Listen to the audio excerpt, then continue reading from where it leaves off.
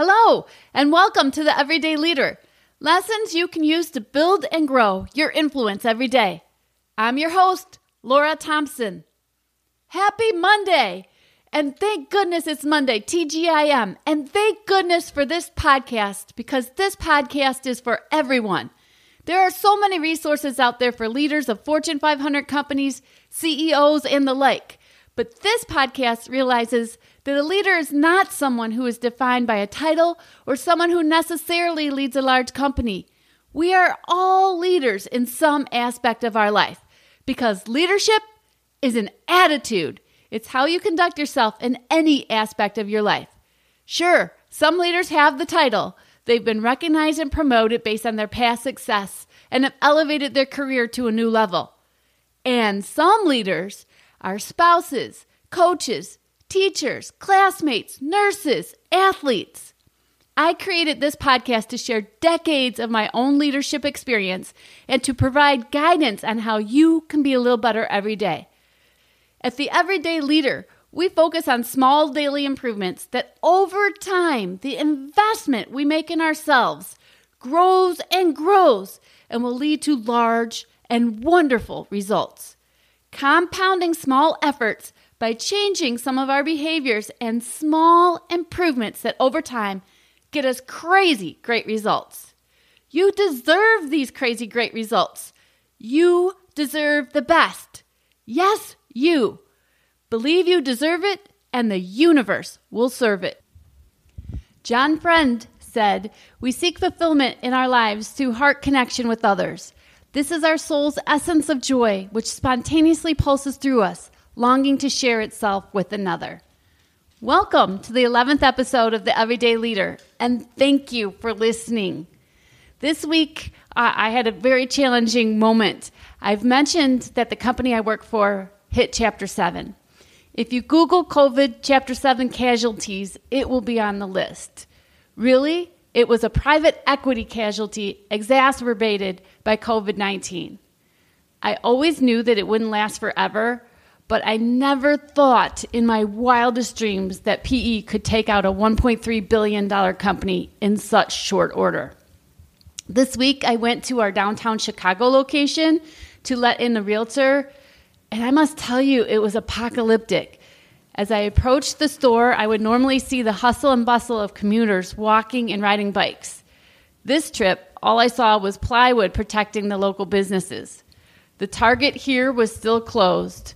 Already in a funk having to visit this once great store, a 2-story butte with a spectacular view of the skyline, my mood sank even further. Always early for meetings, I was surprised to see an entourage waiting outside the store when I arrived. Time to put on my happy face. It was kind of comforting to have to put on a mask and protect my true identity and feelings in the moment. As I walked up, we made our introductions. The prospective buyers and the realtors were both caught off guard that I wasn't a ward of the PE group. They weren't expecting a laid-off employee to be their host, and their response was overwhelmingly kind. The kindness and empathy shared provided an instant reminder of the power of human connection. Complete strangers a moment ago, we were now connected, and an instant relationship of trust was formed. Amazingly, my mood also changed. My circumstances did not change. I was still unemployed and standing in a once great store that's now vacant and kind of trashed. That human connection that we're all wired for proved to be the prescription for happiness and well-being that I needed at the moment. If you could only sense how important you are to the lives of those you meet, how important you can be to people you may never even dream of, there is something of yourself that you leave at every meeting with another person. Fred Rogers. And this quote is unknown. Love, belonging, and connection are the universal sources of true well-being. My own experience this week reminded me of the importance of human connection. Not the hyper-connectivity we receive from technology, the true face-to-face interaction with another human being. Leaders cannot expect connection. Connection is created through their leadership. Think of Maslow's hierarchy of needs. Belongingness and connection must be felt if we want to be self-actualized and reach our full potential. Not just encouraging your employees, but expecting them to connect on a personal level will strengthen your team and contribute to your long-term success. When each team member feels a sense of belonging, their contributions will increase because they will understand that the work they do every day has an impact. What are some ways great leaders can create connectivity on their team? First of all, model the behavior. Get to know every member of your team on a personal level. Schedule regular check-ins with them, not just for the project that you've assigned them or deadlines that you have to meet, but to stay connected to them as a human being. Second, arrange social events. Get your team together in a fun environment that encourages them to be open with one another and get to know each other. The power of on-site connectivity created by off-site events is incredible. Thirdly, lead with empathy. It's powerful to see things from the perspective of others.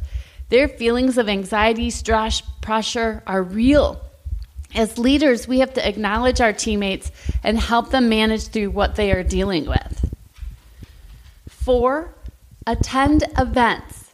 If you receive an invite for a grad party, baby shower, birthday, whatever, show up. If it's important to them, be there for them. And when you're there, be present. Resist checking your email and taking calls. Be in the moment, be with them, and be present. And lastly, number 5, start your meetings on a personal note. Be brief, you have work to do, but start your meetings with a personal check-in. Maybe have a round robin sharing one thing everyone did over the weekend. It's amazing how coworkers who may struggle working together might find common interest outside of work that bring them together in the workplace. So there's 5 things you can do right now as a leader to create connectivity on your team, and a connected team will provide more long-term results. They will be more engaged employees, and we know happy employees bring happy results, right? So this week's ELC, Everyday Leader Challenge, is simple. Select a team member you feel the least connected with and schedule a get to know them better session.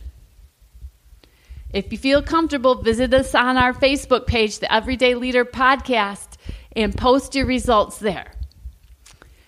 Brene Brown, probably the queen of connection and vulnerability, said this: connection is critical because we all have the basic need to feel accepted and to believe we belong and are valued for who we are. I hope that you've enjoyed this episode of The Everyday Leader. Please like, share, and subscribe to this podcast to cultivate the leader within you. When you are living the best version of yourself, you inspire others to live the best versions of themselves. That is everyday leadership. This has been Laura Thompson, and I leave you with my favorite quote from John Quincy Adams. If your actions inspire others to dream more, learn more, do more, and become more, you are a leader.